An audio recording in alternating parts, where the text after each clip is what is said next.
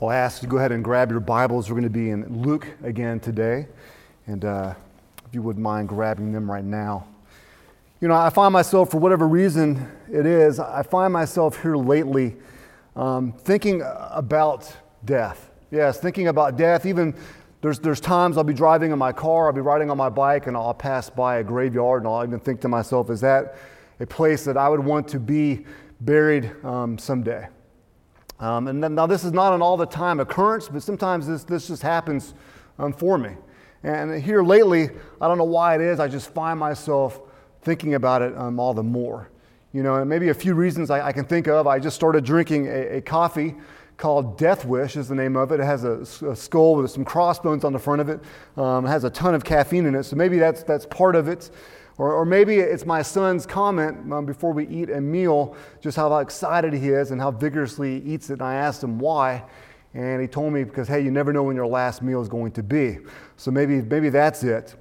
Or maybe it's the current state that we find ourselves in even today, surrounded by hearing stories of those that have lost their life to this virus, and just in general, people that have lost their lives as well. Maybe it's the books I've been reading, the biographies of people that I've read about, and the way in which they lived, and also the way in which they died, many of them for the very freedoms that we have here. Maybe it's just because I'm getting older. Yes, and the more I think about it, the more I realize that I'm one step closer to that day. And you know, and as family ages as well, maybe I that's the reason I think about it all the more. Honestly, I'm not sure. But regardless, I think about it from time to time, and maybe you do as well. I can't speak for you, but maybe you do. And whether we like it or not, you know, as mankind, we're all going to face death. That's one thing that we all share is death. And as I learned over this weekend, we also share in taxes as well, because we all have to pay taxes. So maybe at this moment you're thinking to yourself, why did I turn this on? Why is Fish talking about death? Maybe I'll just go back to my breakfast in bed, as some of you may be right now. But please don't. This morning is not meant to bring us down. This morning is not meant to do that at all. Really, this morning is a reminder of hope. A reminder of hope. For if you are a child of God, here's the deal. Death, even though we don't fully understand it, we have nothing to fear because of it, because of what Christ has done on our behalf. We have that great hope. And this morning we find ourselves landing on this text, dealing with just this, what Christ did on our behalf through his death and burial. And of course, as we'll look at next week, the resurrection as well. So, if you have your Bibles, go ahead and turn with me. We're going to be in Luke chapter 23 this morning, verses 44 through 56, as we come and as we remember, as we reflect, and as we respond to these great words. Luke chapter 23, 44 through 56. It was now about the 6th hour, and there was darkness over the whole land until the 9th hour, while the sun's light failed. And the curtain of the temple was torn in two. Then Jesus, calling out with a loud voice, said, "Father, into your hands I commit my spirit." And having said this, he breathed his last. Now, when the centurion saw what had taken place, he praised God, saying, "Certainly that this man was innocent." And all the crowds that assembled for the spectacle, when they saw what had taken place, they returned home, beating their breast.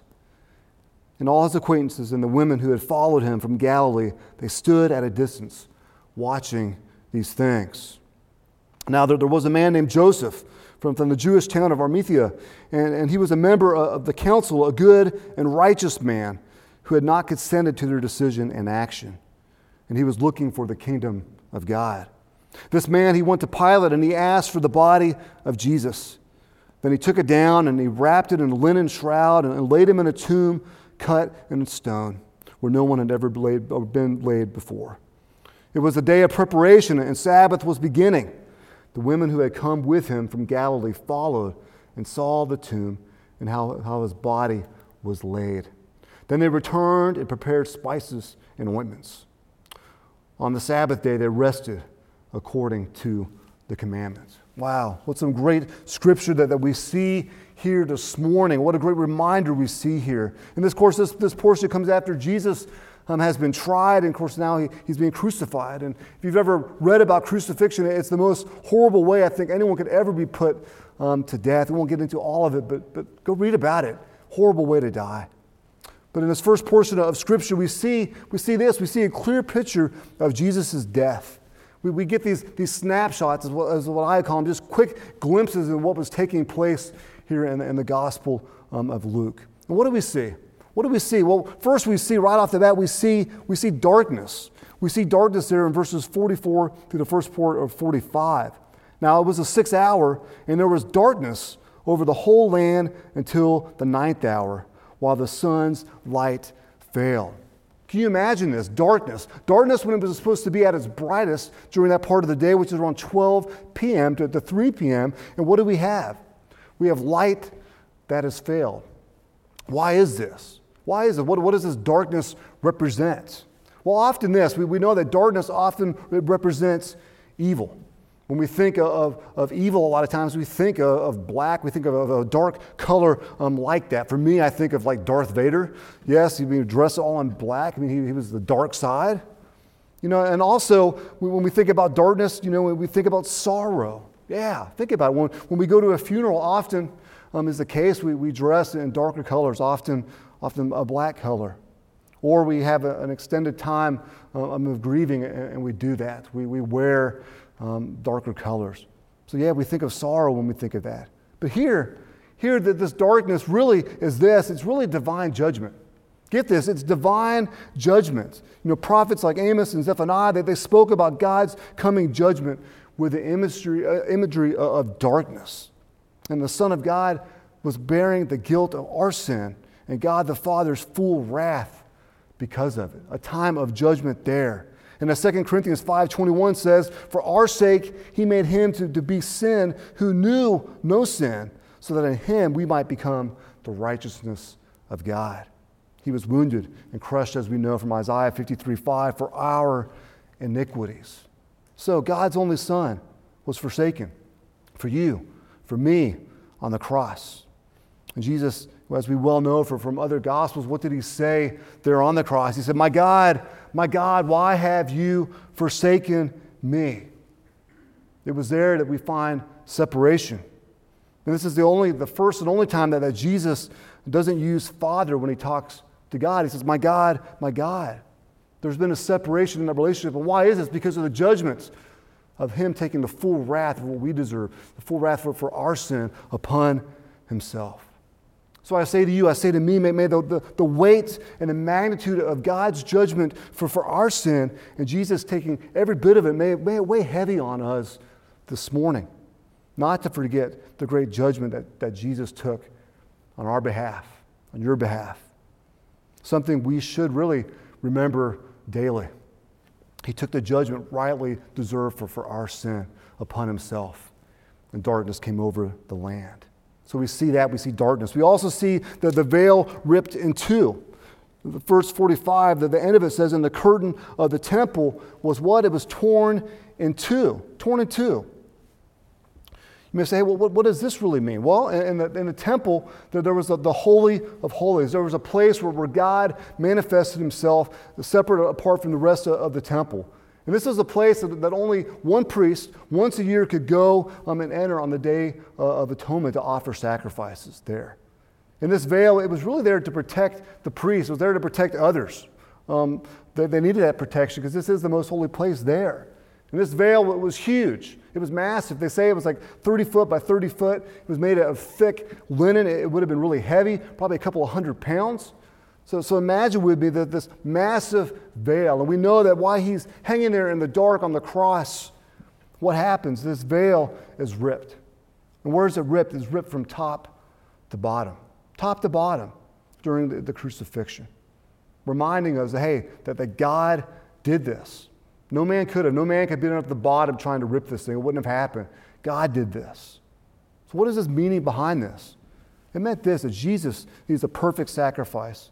He made the access to the Father possible for you and for me by his blood. He is the perfect Lamb of God. No longer was the sacrificial system going to be needed. It wasn't needed anymore for the forgiveness of sins. No, Jesus took them all upon himself, all sin upon himself, as Hebrews 9:26 reminds us that he appeared once and for all at the end of the ages to put away sin by what? By the sacrifice of himself. Forgiveness. Forgiveness given by his grace through faith, through all who place their trust in him and him alone for salvation. Those that are in Christ now, what do we have? We have direct access to the Father. We can go to him directly now. We can draw near to God in full assurance. We don't have to be afraid. We can come towards him. Yes, we come with awe and reverence towards him, but we can come to him. What is your response to that? What is my response to it? Hopefully it's a response of joy. But joy that those who place their faith in Christ, we can go to the Father because of what happened, because of the Son and what he did, what happened there. But the question I have to ask, you have to ask myself is, do you draw to him daily? Do you draw near to him daily? Do you remember this access that you have, or do you neglect it? So often we can neglect this time with him, and I pray that that's not you. I pray that you are joyful and you enjoy this time of going with him. May we not neglect this access that we have.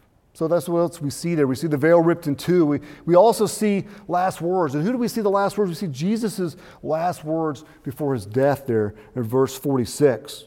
What does he say? It says, then Jesus, calling out with a loud voice, said, Father, into your hands I commit my spirit.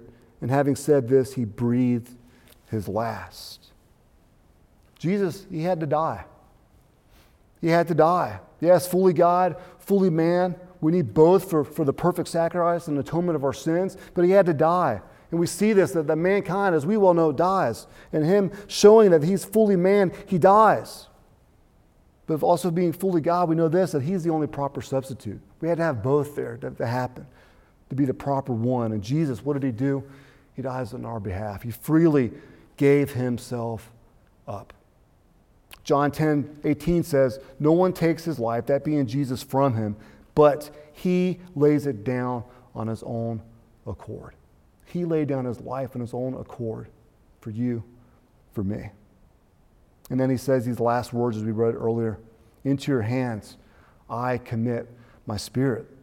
And it's ringed out from the darkness as he was there on the cross. These words from Psalm 31, we hear him ringing out. Why is this? Because Jesus had this. He had complete confidence, he had trust, he had peace in the Father. He yielded himself to the Father because of that. He knew that as he breathed his last, knowing that this wasn't it, as he gave his spirit to the Father's hands, and that death was not it for him. I love what one commentator says. He says this, but from the end of the cross, he could see the light of the empty tomb. He knew the Father had always promised to raise his body from the grave, and that this would happen on the third day. In the meantime, he entrusted his soul to the Father. So I ask you today, where's your confidence? Where's your trust? Where's your peace when your days come to an end? Where will it be? Is it in yourself, or is it in the Savior, that being Jesus Christ? And I pray that it's into the hands of God. I really do, knowing that this is not it for you, knowing that you will be raised again just like Christ. I pray that for you. I pray that's where your confidence is. And not just that, but where's your confidence and your trust and your peace, even in times like these, when days are dark? Everyone's looking around, wondering what's going on. Where is your confidence? Where's your peace during even this day? And again, I pray that it's your faith in God, and that's what's pulling you through, remembering his faithfulness to us. Lastly, in this first portion of Scripture, we see some actions. And I love this. We see some actions of some people that were there. Again, just snapshots of some certain people that were there. And we see one of them being the centurion there in verse 47. What does he say? Verse 47 says, now the centurion saw what had taken place. He praised God, saying, certainly this man was innocent. This man was innocent. So the same people, the same centurions that were cursing and making fun of God and beating him and doing these things to Jesus, this one is one that turns his curses to praise and proclaims that, hey, he's innocent. In other places, in other Gospels, he proclaims that, hey, this was the Son of God. We also see crowds. We see crowds that assembled there in verse 48. And all the crowds that had assembled for the spectacle, when they saw what had taken place, they returned home and they were beating their breast. Why? Because there was guilt there. There was grief. There was fear, perhaps, reflecting on what they just saw. It wasn't the spectacle they thought it was going to be. So they returned home in anguish. And then we have the acquaintances and women there in verse 49. Verse 49, and all of his acquaintances and the women who had followed him from Galilee, they stood at a distance watching these things. Shock, I'm sure. Grief. I mean, how can this be? This wasn't the way it's supposed to be. How can this be? How could this be the way that it would end? But I often wonder, as we look at these different people that were there, we see these different snapshots of those that were there. What about you and I? What about your response? What about my response to his death? I mean, we have a different view now than they have. We have God's word in full. We know what happens next. But again, what's our response to his death? Were our lives ever filled with confession of who he is? Do we ever have this heavy heart and repentance for our own sin? Do we ever have awe of Christ and the praise for what he's accomplished? Are those things there when we think of the crucifixion? And what actions do the crucifixion lead you to? All these took action in some form or fashion. What action does it lead you towards? What about this? What about telling others about him? Telling others about the good news of what he's accomplished on our behalf. Confessing him to others. And if you don't know him, what about realizing, hey, this weight that you feel on yourself, this heaviness, the sorrow that you feel as you read these words, as you realize your own sin, realize that the Lord's doing something in your life and surrendering your life to him fully, giving your life to him, realizing that he took the ultimate payment for you and for me. What are we doing with it? From a picture of Jesus' death, we come to his burial. We come to his burial. In the last portion of our scripture this morning, what do we see? We see a clear picture of Jesus' burial. Jesus was dead, and he needed to be buried. So typically what would happen is Romans would leave the bodies of those that had been crucified. They would leave them where? They would leave them on the cross. Eventually, so they would just rot. And then eventually down the road, they would pull them down and they would just throw them into a pit. But that was not to be for Jesus. No.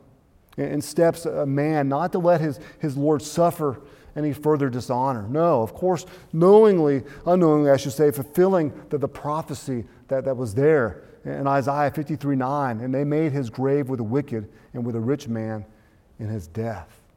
And we see the actions of this man. He says he steps in there in verses 50 and 51 as we look at Joseph. Now there was a man named Joseph from the Jewish town of Arimathea, and he was a member of the council, a good and righteous man who had not consented to their decision and action, and he was looking for the kingdom of God. This man, what did he do? He went to Pilate and asked for the body of Jesus.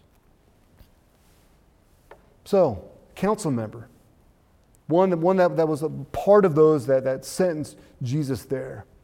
But we also know he was a good and he was a righteous man. He didn't consent with these decisions and these actions taken against Jesus, Joseph. He didn't agree with that. John says that he was a disciple of Jesus. But for fear of the Jews, he did so secretly. And he steps out publicly here with faith. Steps out publicly and he goes to Pilate. I find this amazing. He goes to Pilate and he says, hey, I want the body of Jesus. And after Pilate assures that Jesus had indeed died, he releases the body to Joseph. And I say this, what courage we see. We see courage in him, despite the loss of his reputation, maybe the loss of his profession, the financial security that they would have with that. Joseph, no, he takes action. He doesn't let those things pull him away. Now, yes, he at one time was standing in the background, not living fully and brightly for Jesus. But it begs the question for me and you this morning. How public are you as a fellow disciple of Christ if you're his? How public are you about him? Do you step out and encourage to honor Jesus daily, to live a life worthy towards him for his glory in everything that you do and everything that you say? Even if it costs you perhaps income or reputation or maybe even your profession. Do you do so? I remember a time in my life when I was younger and I had a job and I was working it, and the opportunity came in a moment to be able to share Christ with my boss. In that moment, I had to think to myself, hey, is this worth it? This could potentially get me fired. I could lose this job that I have that I need, maybe even my reputation. But it didn't matter. It was well worth it. Not to pat myself in the back, and I shared Christ there. Being brave, being strong, taking courage for his glory, not for mine. Is that you? Do you do that? Do I do that daily now, showing and sharing with others that love him, that want to point their lives to him, and that you are with him? Hey, I am with Jesus. That's what he was saying. We also see faithful women there in verses 55 and 56. Faithful women. The women who had come with him, verse 55, from Galilee followed and saw the tomb and how his body was laid. Then they returned and they prepared spices and ointments. On the Sabbath, they rested according to the commandments. So get this, they followed Joseph to see where Jesus would be buried. They wanted to know where he would be buried. They didn't go into hiding like other disciples. No. They went and they followed, they saw, and then they went back and they prepared spices and ointments for the next day. Because they were committed to observe the Sabbath. They wanted to honor Christ even in his death. They were faithful with that, to go and honor the Sabbath as it's commanded. So they went back to do so. And as I was reading that, I was thinking to myself, is honoring Christ of that much importance to you? Is it an importance to me? Living a life that points to him in everything. Especially on the Lord's Day. You know, today we can't gather. I look around in here and primarily the chairs are stacked up and there's only a few of us here. But after this time, when things come back to normal to a degree, will you come and will you gather here as we're commanded to do and honor him on the Lord's Day? I pray so. I pray that we'll continue to observe it, that we'll continue to set this side apart for him, a day of rest and gather and honor him. Why? Because it's important. It's important to have this time, despite what we have going on. I pray that we don't return to normal as far as that goes, that we have that desire to meet together. Boone Trail family, I cannot wait to be back with you whenever that time comes. Can't wait to see your smiling faces. Honor him. We see these women honoring Jesus. Lastly, we see that Jesus is buried there in verses 52 through 54. It says this man went to Pilate. He asked for the body of Jesus, and he took it down. He wrapped it in linen, a shroud, and he laid him in a tomb cut in stone where no one had ever been laid. Jesus was taken down from the cross. He was wrapped in a linen shroud there. He was placed in a tomb where no one had ever been laid before. Why? Because Jesus had to die and he had to be buried before he could be raised again, to show that he has power over death and power over sin. Which we know what happened on the third day. As we'll get there next week, we know what happened on the third day. He rose again. But as I close this morning, I ask again, I know I've asked a lot of questions because this is important to reflect on, is what is your response to all that you've read and all that you've heard this morning? What's your response to it? I do pray that it's one of honor. I pray that it's one of awe. I pray that it's one of praise to God for what he did to reconcile you to himself. He put you back into a right relationship with him, those that surrender their life to Christ. Because there's only one way to be made right with the Father, and it's through Jesus Christ. There's no other way. There's no other plan B. There's only one way, and that's through Jesus. So where are you this morning as you remember, as you reflect on these different word pictures that we've seen? What is your response to what you've read? Is your life one that's been fully surrendered to Him? Christ in faith? Is your life one that points others to Christ? Is that what you're about? You reflect, you respond where you are this morning. Or maybe you're like the crowds. Maybe you're like those crowds that left in grief and sorrow as they reflected on what had happened. They don't quite get it, but they have that grief and they have that sorrow. And maybe this morning, you're one who, as you read these words of this horrific way that the Son of God was crucified, that you feel the weight of it, but you don't quite understand it, but you also realize you don't have a relationship with Jesus. You don't know Him. I pray that this is a day that your eyes are open to it, that you're free to understand biblical truth and free to understand that you're a sinner in need of a Savior, and that Savior is Jesus, and that you can't pay for your sin on your own. It would take eternity to do so. You can't do it. Only Jesus could. Only the perfect sacrifice could do that for you on your behalf, to make the right way right with the Father. And He took every bit of God's wrath on the cross for you. For you. Will you surrender your life to Him? Say, I'm a sinner in need of a Savior, and that Savior is Jesus. So I pray wherever you are, that you would do so. You would do so. You don't have to be here to give your life to the Lord. 65 years ago, a guy who was a southern boy from North Carolina preached a revival service in Scotland. A live service that went through the airways, through radio. And a young lad heard it as he was sitting in a church in Spalding, England. And it was there that the Lord spoke to him through His Word. And there he realized that he was a sinner in need of a Savior, and that Savior was Jesus. And it was there that he went home afterwards and he got on his face before the Lord and admitted that and placed his faith and trust in Jesus. And his life was forever changed. It was directed toward his life and others as well. Friend, that could be you this morning as well. It could be you as well. Give your life to the Lord this day. Christian, fellow Christian, live boldly for Him this day and the sacrifice that He has made on your behalf and on mine. Let's pray. Father, I thank You so much for this time that we've had to gather all over this area this morning and maybe even other countries. Who knows? Lord, and I do pray that as we come to these words that we will take time to reflect on them and that we will take time to respond. Your Word demands a response. And I pray that You'll do the work that only You can do through Your Holy Spirit this morning. Pinpoint those areas and show us, Father, where we need to confess and to repent.